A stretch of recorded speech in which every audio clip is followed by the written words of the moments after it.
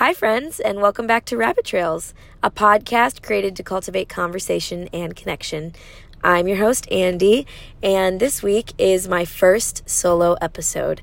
This one is going to be a fun one. It is all about my first experience running a marathon and what went right, what went wrong, the advice I have, the do's and don'ts that I learned, and just my overall takeaways. So it's going to be a little different. If you get sick of my voice, I totally understand. So don't feel like you have to listen to the whole thing. But I just thought this was a fun one to talk about because running marathon was a challenge for me that I, at certain points in my life, thought I would never set myself to achieve. So, I hope you guys enjoyed this episode and let me know how the solo episode strikes for you and if it's something that I should continue with down the road or if you really enjoy the interviews and having guests and all that. So I want to start with just kind of what inspired me to run a marathon and the story behind what made me one day just go ahead and sign up and pay the money to do it. So when I was in,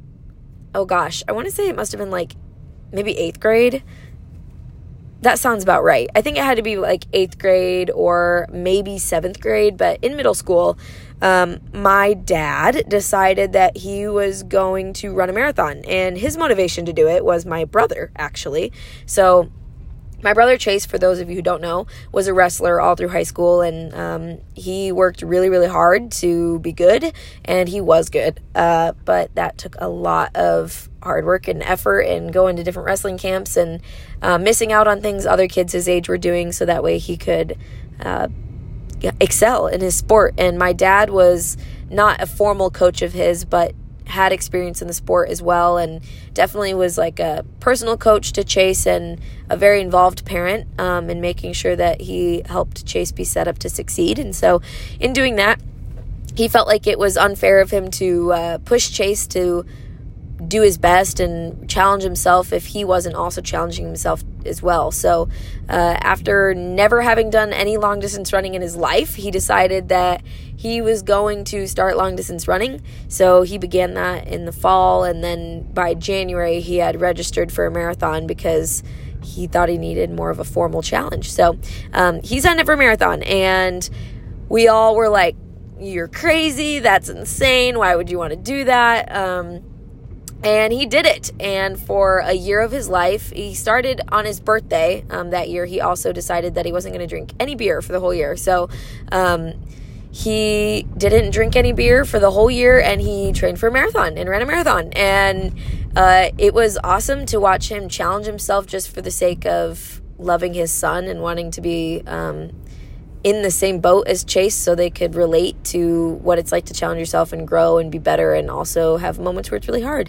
So I watched him do this and train and go through the winter running and all these other things that to me I just thought were crazy. And he ended up running the Bay City Marathon in the summer, and it was up in Traverse City or right around there in Michigan, and it was so fun watching him run and being able to cheer him on and see him do something that was truly, in my eyes, like superhuman. I just really thought it was impossible to run that far. I grew up doing gymnastics and pole vault and sprints and track, so a 400 felt impossible to me. Anyway, so he did this, and they say that when you cross the finish line, there's like 3 different kinds of marathoners. There's a person who finishes and they're like, I'm absolutely never doing that again, and they probably cannot be talked into running another marathon. And then there's kind of the middle of the road person that's like, yeah, I could maybe do one again, or maybe I would. And those people are kind of a 50-50. You might be able to talk them into running a marathon, and then there's going to be half of them that are like, maybe, but then as that goes away from it, they're like, yeah, no, I didn't really like that. So, and then there's the people who cross the finish line, and whether it's their first one or their 5th one, they're like, yep, love it, I'm doing another one, like I didn't achieve what I wanted to, or there's more challenge to be completed, or whatever that is. So, I think my dad fell in the middle of the road. He crossed the finish line and articulated that he felt like he could do another one, and it would not be off his radar to do that. And so he started talking shortly after that about he and I running one and when we could do that. And at the time when he really started talking more and more about that, I was in high school, and I was like, I'm so busy, I'm in sports, there's no way.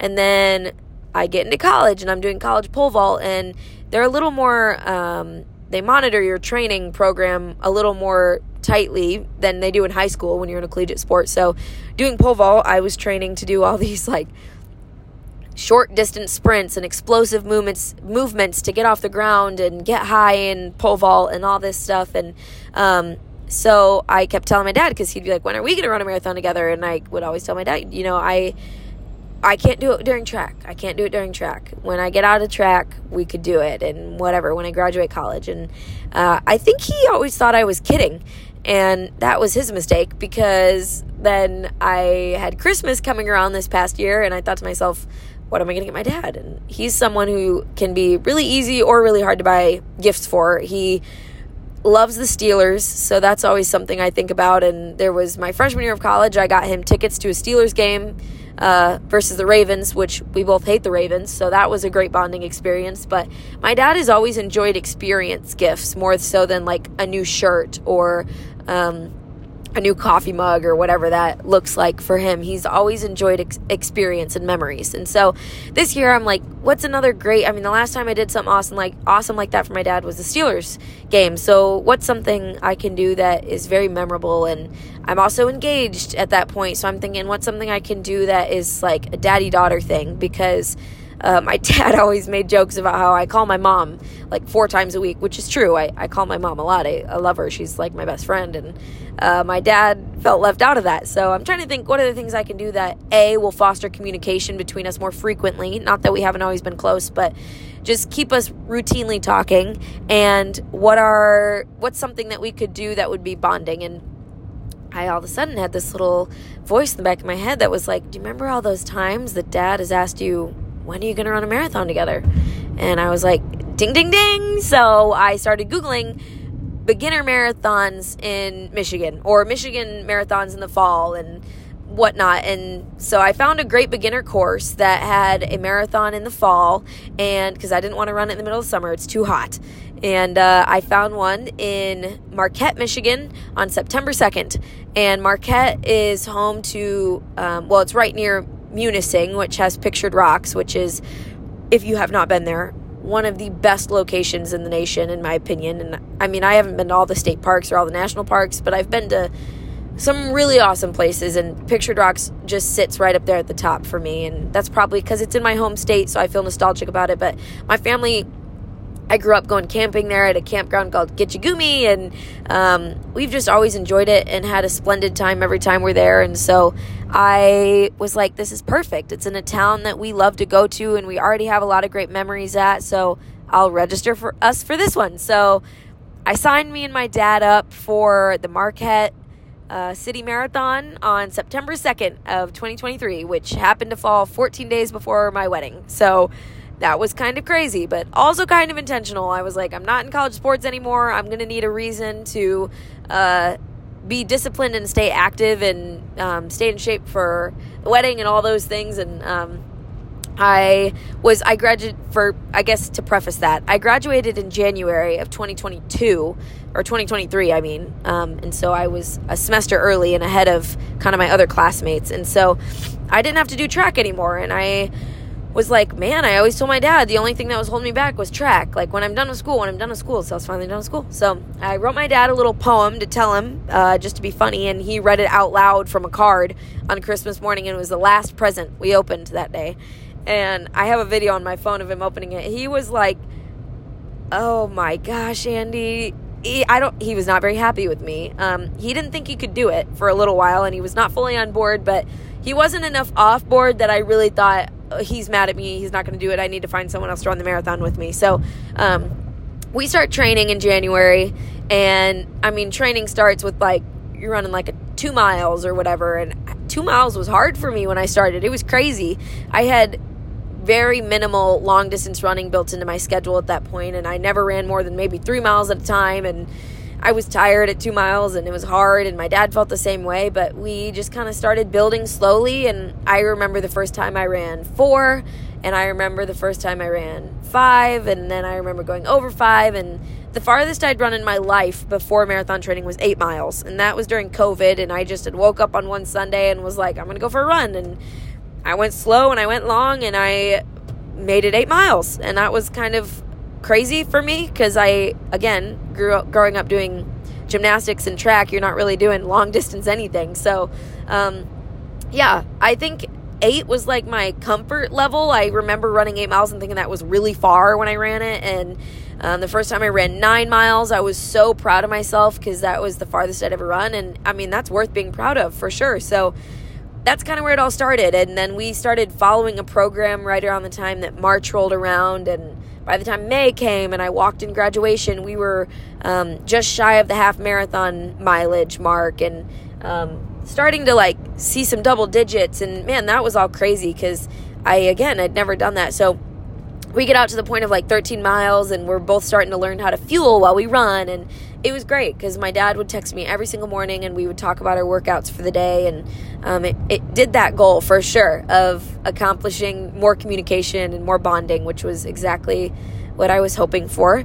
And on top of that, it was just a great challenge because everything inside of me did not like long distance running. But it's crazy how when you stay consistent with something that you think you have this opinion of, you can watch it grow and watch it change and watch your own attitude grow. So, I mean, you can do hard things. And that is what I learned from running this marathon is you can do hard things. And not only can you do hard things, you can learn to like hard things that at some point were a strong hate for you. So I did not sign up for a marathon because I even enjoy long distance running. I signed up for one because I needed a challenge, and it was all about relationship with my dad. And those two things felt like a great reason to me. And so I learned to listen to podcasts a lot while I was running because running or walking with a friend always feels like it goes faster because you're having a conversation. And so it was great because I would run for an hour and listen to an hour-long podcast, and it would just fly by because it was like someone was running with me and talking to me. And music felt like great, except for you have to listen to 4 songs to make a mile go by if they're not very long songs, and I didn't like that aspect of it. And so podcasts were great, and that was something I learned to like. And then I learned that I really love running in colder weather and, you know, being able to be in a sweatshirt and go nice and slow and not sweat my face off was great. And then the weather started heating up in the summer, and I learned that I don't like that. And there's just so many different little learning curves you come across, and learning what gummies you like. And I learned that I hate goo. No matter what flavor it is, I feel like I'm going to gag and throw up. And you learn how to find water along the way and how to drink water while you're running. And there's a million things that are challenges to it that are outside of just the physical scope of don't stop running. And you learn how to do those things. And it was so fun to be able to talk to my dad about those things and go through those with him and not just be like on my own, doing them on my own and all that. That was great. And so around midsummer, I'm hitting that like 15 through 18 mileage. And on my 22nd birthday, I got up really early in the morning and I ran on my 22nd birthday, I woke up really early in the morning and ran 18 miles. And that was the farthest I'd ever run in my life. And it was my best long run of training. I remember feeling like I was on top of the world. And I had a runner's high from mile like 14 to 17, I'm sorry. And then the last mile was like, you know, tough it out, whatever. But it was just so awesome. I was jamming to Taylor Swift. I was jumping and dancing and singing, and just, it's crazy, right? Like in that moment and on that run, I remember feeling like I'm actually joyous right now. I'm moving my body. I'm doing something that unfortunately not everyone has the ability to do with their body. And I'm grateful to God that I can move my body and honor him in this way and challenge myself to be better because he gave me the ability to do this. And I was just happy doing something I once thought I hated. And man, that's a really good lesson to learn. And whether you learn it through long distance running or something different, maybe it's a job that you think you hate and then you find all these blessings in it, or whatever it looks like for you. For me, it was running this marathon. I just found like, man, you should try things before you feel hateful or distaste towards them, because you just don't know what the Lord might give you in that. And he gave me joy, and it was awesome. And so I remember that run very vividly. And then, let's see, I guess training after that, I ran 21 miles with Hannah. Hannah Sears was amazing. She biked so many of my long distance runs with me. And biking, if you've ever biked with a long distance runner who's running like a 10, 30, 11 minute pace, which is what I was doing, it is a slow bike. Like, you could do circles around the person running, and she did so many of those with me. So I'm really grateful to that, because there were sometimes I had to run at night, and sometimes I ran really early in the morning, and it's just so much safer to be with someone else. And she stepped up and was willing to do that for me, and I'm so appreciative of that. So that was also so fun, because when I didn't have my dad around, because he was in Michigan training and I was in Bourbonnais, Illinois training, when I didn't have him around, it was great to have Hannah there kind of relating to me. And she would even do some of the shorter runs with me, which was also a blessing. And it's just so fun too, the like bonding moments you find with people as you're training for something. You know, you're training for a marathon, and yes, I was training with my dad, but I was also alone for a lot of it in Illinois. And even alone, I found community. There's other people who I could talk to about it, and talking about running, if you run, is so much fun. And like, why else run that long other than to tell people that you ran that long? I mean, if people are honest, you run a marathon so you can be like, did you know I ran a marathon? And that's silly and stupid, but it's a very real reason. So anyway, that was a great blessing as well. Not only just learning to love something that I thought I didn't like, but finding community in it, and just conversation and connection with other people. And it's just such a blessing. And so that was definitely such a great takeaway from the training process and everything. And oh man, learning to find the right shoes. Golly, people, you got to get the right shoes. One mistake I will say that my dad and I made in training, like I said, we started in January and we didn't start a program till March. So that's 3 to 4 months of extra miles that we were doing that wasn't in our program to be run. And so I don't know what the average is that people run in training for a marathon. I've heard some people do it in less than 4 months. They train for a marathon, less than 6 months, whatever. Well, we spent 9 months training for this thing. And that means that we ran a lot of miles that we didn't actually need to run, which is fine, because I think my mindset was, I'm building a foundation here of mental stamina, not physical stamina, because we really didn't pass the 5 to 6 mile mark until after March. But like, I was just building this mental fortress of, I can run, I can do this, I can run, I'm a runner. And it took me 3 months to like build that kind of segment of not my identity, but kind of this like hat I could put on while I was running and be like, yep, this is running Andy. This is Andy in her running era, and had to convince myself of that. And so that made the rest of training good. But I've talked to a lot of people who are like, oh yeah, I ran 250 or 300 miles training for a marathon. And I did the math when I was driving up north to the marathon, which I'll tell that story in a bit. But I did the math on all the miles that I ran and that my dad ran. He missed about a week or two of training because he had a leg injury, which thankfully he was able to recover from and still run in the marathon. But I ran 550 miles training for this thing. And I'm like, that's outrageous. I think that was something I will not do again if I train for this. Not because it wasn't great, and I still was fine for the marathon. It's not like you're risking injury running that much, I think, and I didn't get injured, which is a blessing. But there was a point there in the middle of the summer where I had been running for 6 months or 7 months, and I'm feeling mentally like, can we just get this thing over with? Like, once you get out to that mileage that's like past 10 miles, you're starting to put 2.5, 3, and then up to 4 hours aside to be able to train. And that's a lot of time out of your day, and it's a lot of time out of your week, because if you're doing that much on a weekend, then you're putting in at least a 1 hour run in the mornings on weekdays, and the shortest runs you're doing are 40 minutes, and it's a time-consuming thing to train for a marathon. And so there was a point in the summer where I think physically I was fine, but mentally I was just like burnt out and ready to be done, and also kind of craving a different form of training. I think I was ready to get back in the gym and do more of a weightlifting style, and I did lift throughout my training because I knew it's really important to maintain muscle mass, but I also didn't do it the whole time. I would say that out of the 9 months of training, I probably was in the gym lifting for 7 months, 6 or 7 months of that. I mean, there was a solid 3 months of the summer that I was primarily running and not really doing a whole lot of cross training, which is something that I'll talk about later, of like what I'll do different next time, but that's for later in the episode.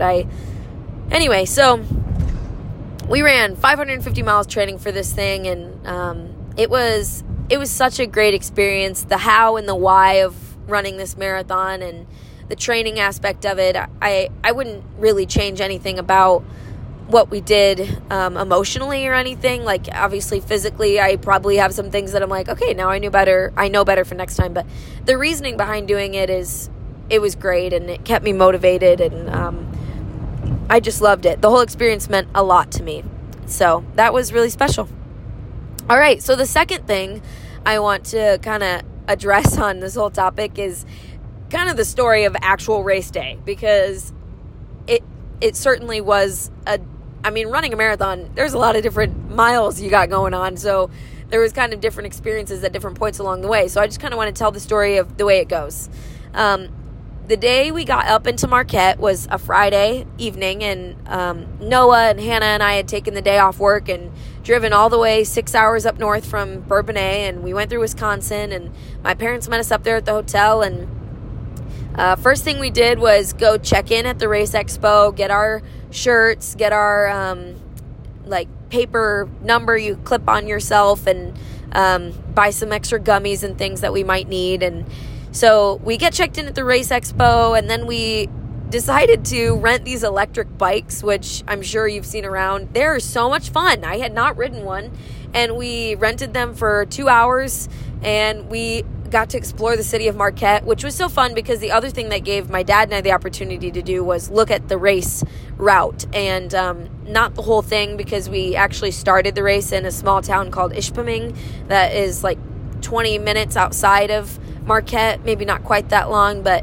it's a short ride to a different town. So we looked at the whole course of the race in the Marquette area, which was so helpful, because then the next day when we were at those farther out mile markers, it was like, hey, we know if we're right here, that means we have 4 miles left or whatever. So that was a ton of fun. Also, those things just go so fast. So me and Hannah and Noah were zipping around and just having a blast racing each other, and it was a great day, and I loved it. And then, of course, that night we carb loaded. So we went to this great Italian place. I got homemade gnocchi, which was delicious. They had the best garlic bread that I think I've ever had. It was literally so soft and fluffy. I could have slept on it. It was like a pillow. So left that feeling great, ready to go. And the next morning, my dad and I woke up around 5, I believe. And I had kind of packed some food to eat for breakfast. So I ate my oatmeal, and then we got changed and we got dropped off at the Superdome, which is, or the Superior Dome, I'm sorry, which is the place where NMU, Northern Michigan University, has like their football games and all that, and it's just a huge athletic complex. And so that's where NMU is put on the whole race, and it's run by them. And so that's where the drop-off was. We got dropped off at the bus, gave Noah and Hannah and Mom a kiss, and got on the bus and got shuttled out to Ishpeming. And it really was about a 20-minute ride. It's not 20 miles away, but it certainly is close to that. And on a bus, it took us about 20 minutes to get out there. So it was crazy. My dad and I sat in the front seat of the bus, and we rode next to each other, and we're talking the whole time we're going out there, and just saying to each other, it's crazy that this car ride feels so long, and to get back to where we came from, we have to run this whole way. And I remember feeling honestly really calm the night before the marathon. I was not overly nervous. I just kept telling myself, it's just another workout. It's just a Saturday morning workout you get to do with Dad, and that's great, because if you do it with Dad, it's going to go by faster. And I was just kind of in that mindset. But I will say, the thing that made me nervous, given that it's my first marathon, I've never done this before, when you're in that position, you have to just trust the training program you've been on. So in that training program, the last time I had run over 18 miles, over 15 miles even, was 3 weeks before, when I ran 21. And, when I ran 21 miles that day, I was like, I could run a marathon right now. I mean, what's 5 more miles? It would be hard, but I could run a marathon right now. And I was feeling geared up, like, let's go, let's do it. And then 3 weeks goes by, and you're doing this taper where, you run 12, and then 10, and then 6, and actually, I think it went 12, 10, 8, 6. It was like a 4-week taper. And so I was feeling nervous the night before the marathon because I'm like, I haven't run that far in almost a month. And I was like, what if I can't make it? What if I can't do it? And so, I mean, I felt really nervous about that. And I just kept telling myself, like, the people who make these programs have done this way more than you have. And they know so much more about this than you do. And so you have to trust that they put that 20-mile run where they put it for a reason in the training program. And so, that was definitely a little nerve-wracking to feel unprepared or just kind of questioning of if you've done enough. And that's what I was telling my dad when we were on that bus ride out there was like, what if I can't make it? What if I can't do it?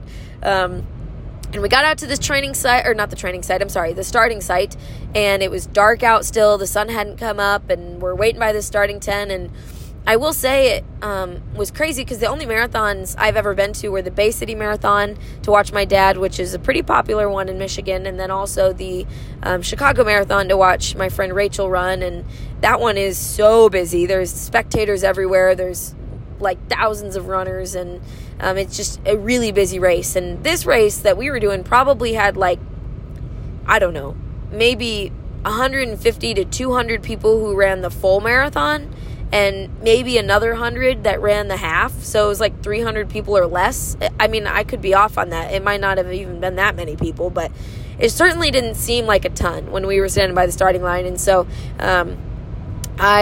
I feel like I felt comforted by that. There was definitely the people walking around where you're like, this is not their first rodeo. They're looking prepared. And then I'm looking at myself and I'm like, I'm 5 feet tall. I don't look like a runner. I don't dress like a runner. I don't have my fancy Garmin watch. I've got an Apple Watch on. And it's just funny because you could easily be intimidated by those things. But I think the fact that I was with my dad and our goal was to finish made me feel less intimidated, because I was like, I'm not out here to hit a certain time or beat that person, or I don't care what place I come in for my age group. I just want to accomplish this darn thing, because if you remember, at one point I said, I'll never do that, and I hated running. So, it was going to be a big deal just to finish it.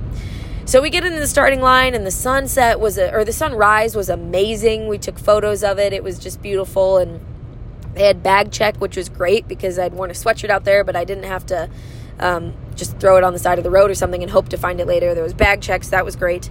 And then, sooner or later, race started at 7:30, and we could run comfortably during training at around a 10-minute pace, 10:30 too. I mean, it depended on the mileage. Like, I could run, 60 minutes. In 60 minutes in an hour, I could run 6 miles really easily. But if I ran more than that, like an 8 or 10 miles, I'm probably running more like 10:30, 11-minute pace. And so my dad and I's original goal when we started training was to run this marathon at a 10-minute pace. And it became evident during training that we weren't going to be able to do that. Specifically by we, I mean me. I think my dad could have run it quite a bit faster than we did, but I was feeling like the strategy I had taken in my long runs thus far was to go slow in the beginning.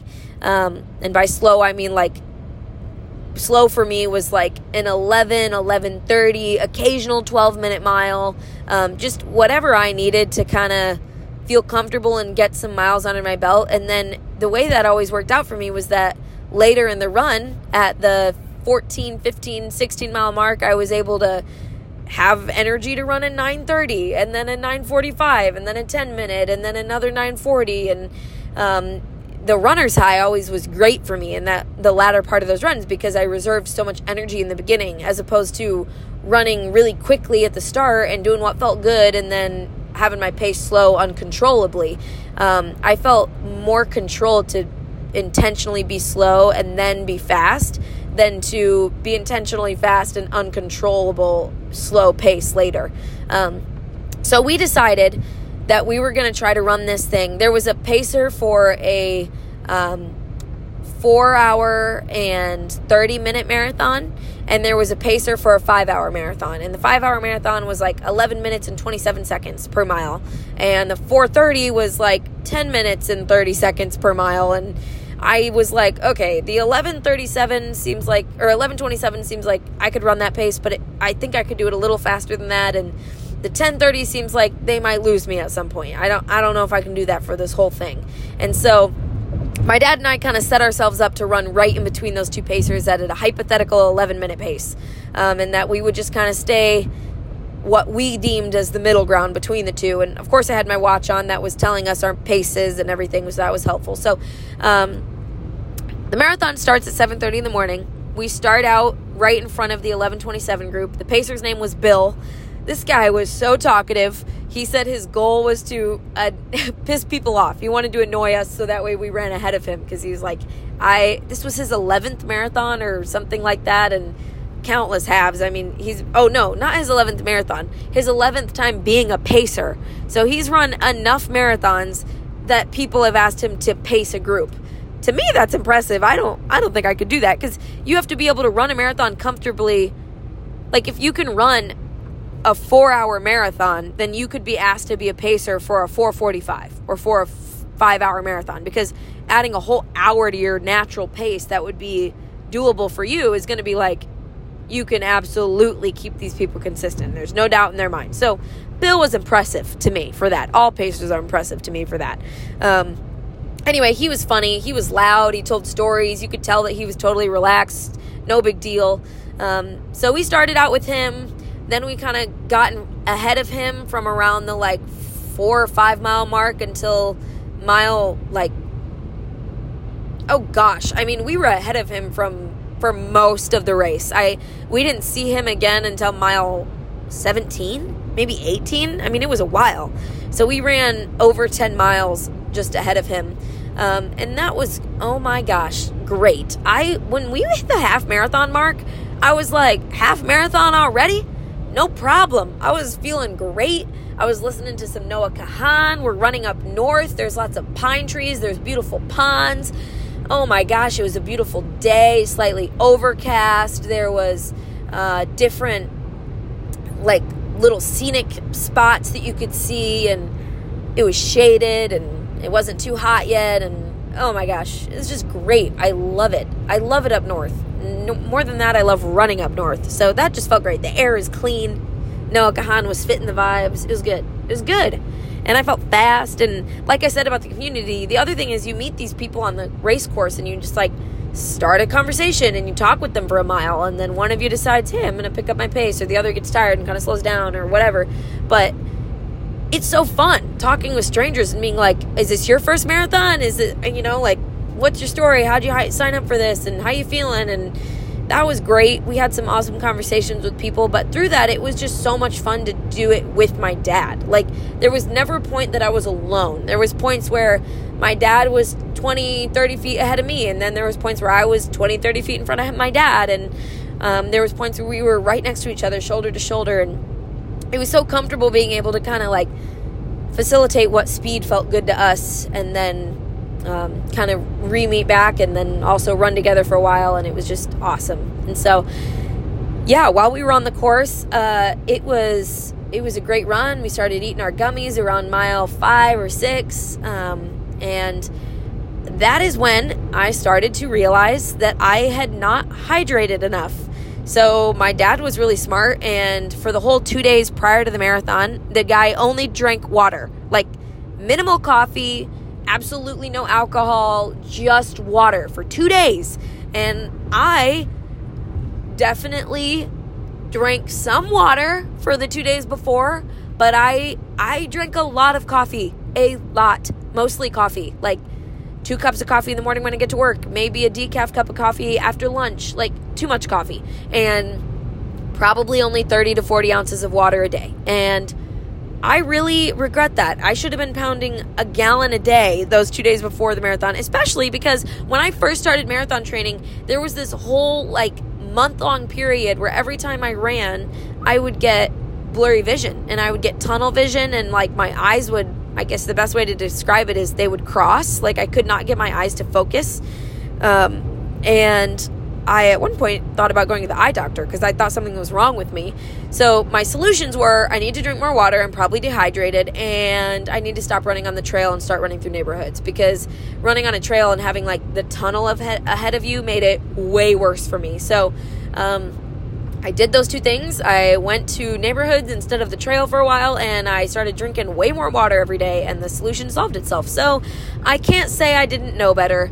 And for about 5 or 6 miles, I had blurry vision during this marathon, which that's annoying. I was annoyed. I remember texting Noah and being like, pray for me because I cannot see anything. So yeah, that wasn't great. But then at the same time, I was like, at least this happened to me in training. Like, this would have been way worse to just show up on race day and have my vision go blurry, because I probably would have thought I was dying or something. But, I was like, nah, tough it out, Andy.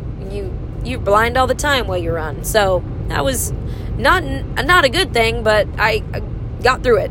So mile 16 is the first time. Hold on. We started in Ishpeming, like I said, but by the time we hit mile 15, 16, we're coming into Marquette. So when we crossed the Marquette Township sign on this trail, I was like, oh my gosh, Dad, we've literally run from one town into another town. That just feels like an accomplishment all on its own. We still have 10 miles to go. And at mile 16, you run out of this tunnel, this bridge thing. And it's your first kind of view of Marquette. And we get into this thing, and there's the first time that we saw are people who came to watch. So the first person I saw was my mom, and we wave at her, and we're a ways off still, and she waves back. So I'm like, oh, that is mom. And we come out of the tunnel, and lo and behold, it's not just Noah and Hannah next to my mom, but also my brother Chase and my sister-in-law Emily and my sweet new niece Collins, who's only 2 months old, and they surprised us. We had no idea they were coming. And actually, they made it their first family camping trip and went tent camping at Gitchagumi, that campground I talked about earlier, which going tent camping with a 2-month-old, that is so cool. I look up to them. They're superheroes for that. I think it's awesome. And Colin slept through the night for the first time on that trip, and she loved looking at the trees, and she just had a grand old time, and she got to touch Lake Superior for the first time, which is really freezing, but she loved it. So that was great. Anyway, seeing them at mile 16 and having them surprise us, that felt like, oh my gosh, serotonin boost. I was ready to go. I was so hyped up because I was like, man, just 10 more miles and then I get to hang out with that sweet baby and hang out with Chase and Emily and see Noah and Hannah more and my mom, and it just felt so good. And so mile 16, we're feeling good. And then we get out to, once you hit mile 16, you're out of the shade. After that, you're in the sun. And so at this point, the sun is up. I mean, we've been running for hours, and so it's getting up to upper 70s, 80 degrees, humid, which is not fun to run in at all. So that's kind of when I started to have my first moments of man, this kind of sucks a little bit. So mile 17 was kind of through the town. Mile 18 was getting out by the Lake Superior. So you run along this trail that runs right by the lake for mile 17 and a half through, oh gosh, maybe 22. 22 is the first mile you're really in shade again, which is a long ways when you're that tired and all of a sudden you're now in the heat and you're now in the 80-degree sun beating down on you. It was intense. So those were the first miles I started to struggle. I did not hit the wall until mile 20, though. I will say that. Mile 20 was the first time that I was like, oh boy, this is hard. And my dad and I, impressively, to me, this is impressive. We did not walk until mile 19 or 20. Those were the first miles that we walked at. So up until the point, I think the heat really made a difference. If this whole thing would have been shaded, I think I might not have hit the wall despite my dehydration until mile maybe 22. But I think because the sun was out, the fact that I was already a little dehydrated, it just hit me even harder. So we hit the wall, like I said, around 20. Well, I did. My dad didn't hit the wall until literally mile 24 or 25. He's Superman or something. It's so crazy. So anyway, the marathon, the last 4 miles, mile 19-ish and 20 through mile 24 were the worst 4 to 5 miles of my life. It's crazy because when you're marathon training and someone's like, oh, I got to go run 5 miles, you're like, that's nothing. 5-mile run, quick, easy, bada bing, bada boom, do it in my sleep. Not an intimidating number. Let me tell you, 5 miles when you are dehydrated and your body is starting to hurt feels like a big deal. It feels like I could not do that when I sleep. I could barely do that when I'm awake. I'm so tired. So I was feeling that. I was definitely feeling that. And that's when I started to want to walk. And my dad, without him, I mean, I would have been running this thing a lot slower because he was encouraging and like, okay, we're going to walk from here to that bench, then we're going to run. I'm like, okay, sure. And so we intentionally started, at that point, we had been popping out more like 10:40s for a long time. Like from mile 8 until mile 16, like those 8 miles, we were running 10:30s to 10:40s. So great pace, feeling good, a little faster than we were even intending to be, which is awesome. And then around mile 17, we're like, okay, let's intentionally slow our pace because we still felt good. So shortly after we passed our family, we're like, let's slow our pace down to like an 11-minute mile or 11:15, and we're going to do it on purpose, not because we're getting tired, but because it's about to get hard and we want to reserve some energy. So we started to slow our pace at mile 17, and I'm glad we did that because when I hit that wall at mile 20, 3 miles later, we had a little bit of energy stored up. So even though we had to walk, I still had some energy to run in there. And anyway, the last 4 miles of this marathon are on, you could say Presqu'Isle or I actually heard it's Presqu'Isle. So apologies if I said it wrong when I said Presqu'Isle, but Presqu'Isle, which is kind of this little peninsula thing in Marquette that has like a really big hill on one side, and then the other side of it is just a big downhill that kind of like wraps around the back of this peninsula and brings you back down into town, and then you kind of run back to the Superior Dome and you're done. But mile 22, that whole first half mile is up a huge hill. So we walked that hill because I was like, there's no way that I am running that. So we walked it. And that was when my foot started hurting, which is great. I had some pain in my like arch area, the ball of my foot on my right foot. And so we made it up the hill, and then the downhill was obviously great to run. So we ran that whole downhill, and by the time we got to the bottom of Presqu'Isle and we're like coming back out into the main streets, we're at mile like 24, maybe 24 and a half, right around there. So at that point, we're like, we're going to finish this thing. Like, we're almost done.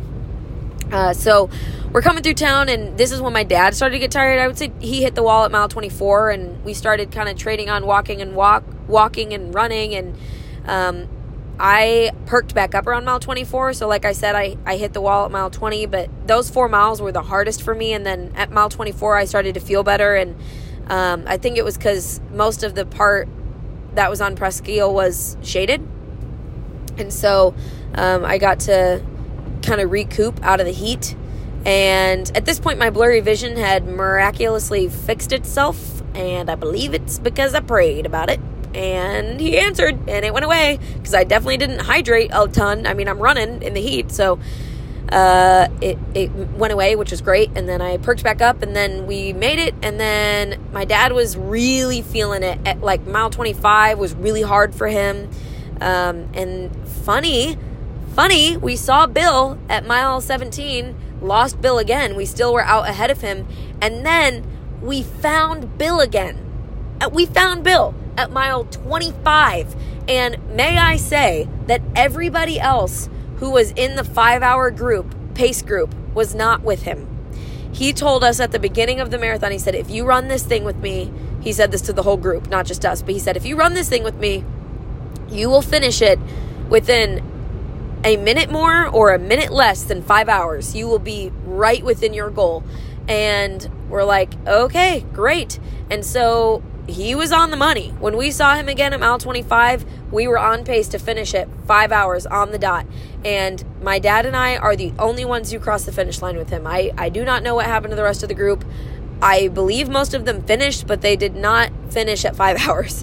So anyway, I'm running with Bill for a little while. My dad started to kind of fall behind. Bill's telling me this story, this David Goggins story, and he's, reciting David Goggins' never quit to me, which felt really intense. But I mean, you kind of need that when you're at mile 25. He was like yelling at me, and I was like, oh, okay, Bill, okay. But I noticed my dad behind me, and he's like starting to walk a little bit. So I'm like, hey, Bill, I came into this to run it with my dad, and I cannot finish this without him. So I slowed down a little bit. which, and by that I don't mean he was not that far behind me, but I was distracted by Bill's story, so the pain in my legs, I was not thinking about it. I was just running. So I slow down, and the three of us are kind of running together, and the craziest thing, we hit mile 26, and the point 2 to the finish is like you go around this curve, and then you just run the straightaway into the finish line, and you cross the big finish line. They got all the music going and everything, and so we cross this finish line, or not, I'm sorry, we cross the corner, or we go around the corner, and my dad is like right there with me. We see Chase and Emily and my mom and Collins, and they're kind of yelling for us at that corner, and Noah and Hannah were over at the finish line, and my dad and I, when I was a little girl, sorry, this is a quick rabbit trail, quick rabbit trail to explain this. When I was a little girl, my dad, and just through my whole life, not only when I was little, but my dad is a huge Brooks and Dunn fan. And so when I used to ride around town with him in his truck, we would listen to Brooks and Dunn, their greatest hits album that has the Longhorns on the front of it. And I grew up knowing every single one of those songs. And so this past summer we went to a Brooks and Dunn concert together.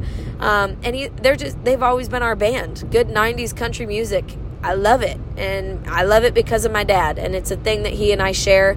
The Steelers and Brooks and Dunn are like our things together. And so the craziest thing was, we came around the corner, you could hear the music way out, and as we came around the corner to finish this race, Brooks and Dunn starts blaring, and I was like, Dad, oh my gosh, it's Brooks and Dunn, and we were just so excited, and that was the craziest thing. And so that made me feel really hype, and Bill kind of fell behind. He slowed down because we were on pace to finish just under 5 hours, and he needed to finish on the 5 hour mark because that's what he's getting paid to do.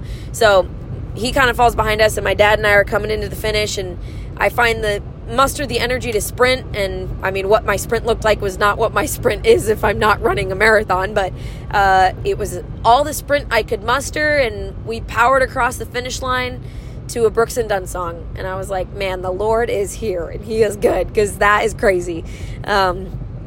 And I felt like I was going to throw up as soon as I crossed the finish line, but I did not throw up. I got handed a medal and ushered into a tent with a ton of water and sandwiches and bananas, and my family was quickly there, and Noah and Hannah were there, and Noah gave me a big hug, and it really was just a wonderful experience. And my dad and I were just so happy, and felt accomplished and happy to have done it together.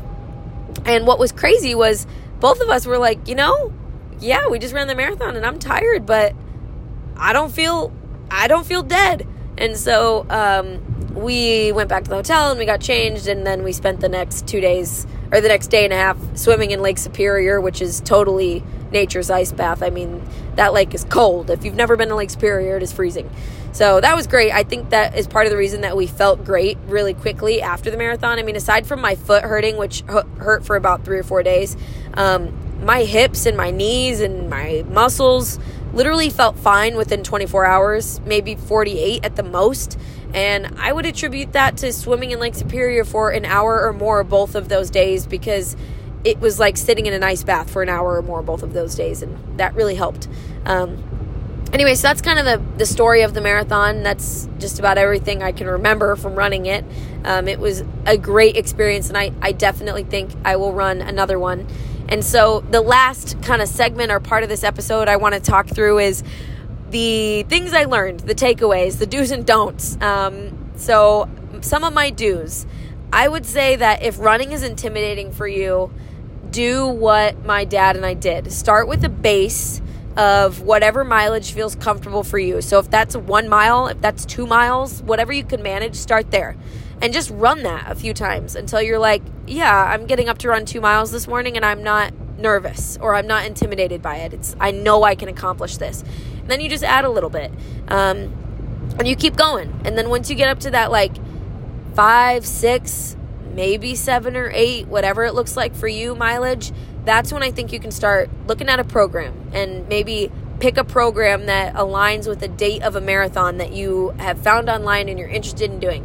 And even if you're not running a marathon, to like sign up and run one, and you're just trying to get in a long distance running because you need a challenge, you can still do the thing I did where you just kind of build a foundation until it doesn't feel intimidating anymore. And I really suggest that. It was great mentally to build my confidence. Another do, find good shoes. And I will say, I mean, I really want to try out Hoka's now that I'm done with this marathon, because I mean, after 550 miles, I need a new pair of shoes really bad. But do what feels best for your foot. It's tempting to get the most trendy shoe or the one that seems like it's the best quality because it's the most expensive, but that is not always true. I spent like $110 or something on my shoes, which, I mean, there's running shoes out there that are $190, like really expensive. So a do for me was go in, try everything on, get fitted for a running shoe, see what actually feels good to your foot, and get that. You will not regret it. Another do, find good podcasts. Some of my favorites, I love the Unplanned podcast with Matt and Abby. I love Couple Things with Sean and Andrew East. I love to listen to That Sounds Fun by Annie F. Downs. That's a great one if you like kind of to think of your running time as time with God as well. That was great. And so, yeah, find podcasts that make you feel like the hour of running goes by really quick because it was just listening to a conversation. Make playlists. That's another good do. Make a playlist that's like, Noah Kahan was great for me in the middle of the race because I wasn't trying to blast and run super fast. I was trying to be relaxed and comfortable and just in the zone. And so make a playlist for that. Make a playlist that's your hype playlist for when you're in the tough miles, whether it be T Swift or Bozzy or Queen or whatever music you need that is going to hype you up. Make a playlist for that too. And that was great. Some of my don'ts. Don't make yourself fuel with things that are absolutely disgusting to you. So I did not eat gel packs. I can't do it. They make me gag. And if running already makes you nauseous, or if eating while you're running already makes you nauseous, then you don't want something texture-wise that's going to push you over the edge. So I ate gummies. I loved the Gatorade ones. I loved the Cliff ones. Those were both great. And I utilized those all through training. And that's what I ran with on marathon day. And it worked out great for me. So do that. The other thing, don't not drink water. That was a big fat mistake of mine. If I run another marathon or when I do a half, I will be hydrating religiously because that is something that I believe I hit the wall a lot sooner than I physically was capable of. I think I would have hit the wall a lot later had I hydrated well. So that was definitely a big don't. Don't underhydrate. Yeah, don't do that. Gosh, what else? Oh, don't pick a pace that's outrageous for you on race day. Pick a pace that you are confident at and comfortable at. The reason that my dad and we finished right on the money at 5 hours or like 4:59 or something, like literally right at or just seconds below 5 hours. And I think the reason we were able to do that despite hitting a wall and slowing down was because we picked a pace that we were confident that we could do.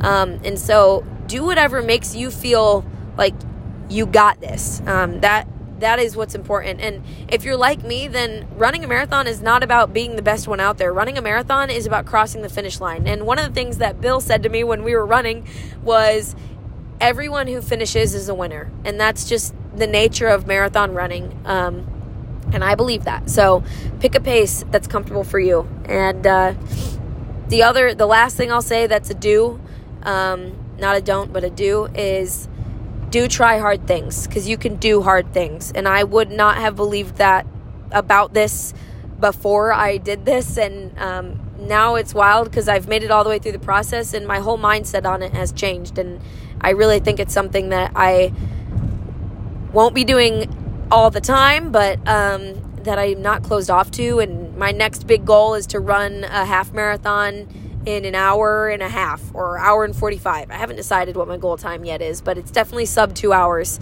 And so, yeah, we'll see how that happens, and I'll keep you guys updated on that. And then it's now on my bucket list to do the Disney Marathon, which would be a ton of fun. So, yeah, do hard things, guys, because you can do it. And let me know, like I said at the beginning, how you enjoyed this episode. If the solo talk was super boring or if it's something that was fun. for you guys to listen to, and I'll kind of keep that in mind as we keep going with this podcast. So, yeah, I hope you enjoyed this episode, and maybe message me and let me know some hard things that you're doing. And I'm praying for you in those hard things, that you would find achievement and joy in them from the Lord. So have a great week, guys, and thank you so much for listening. Catch you later.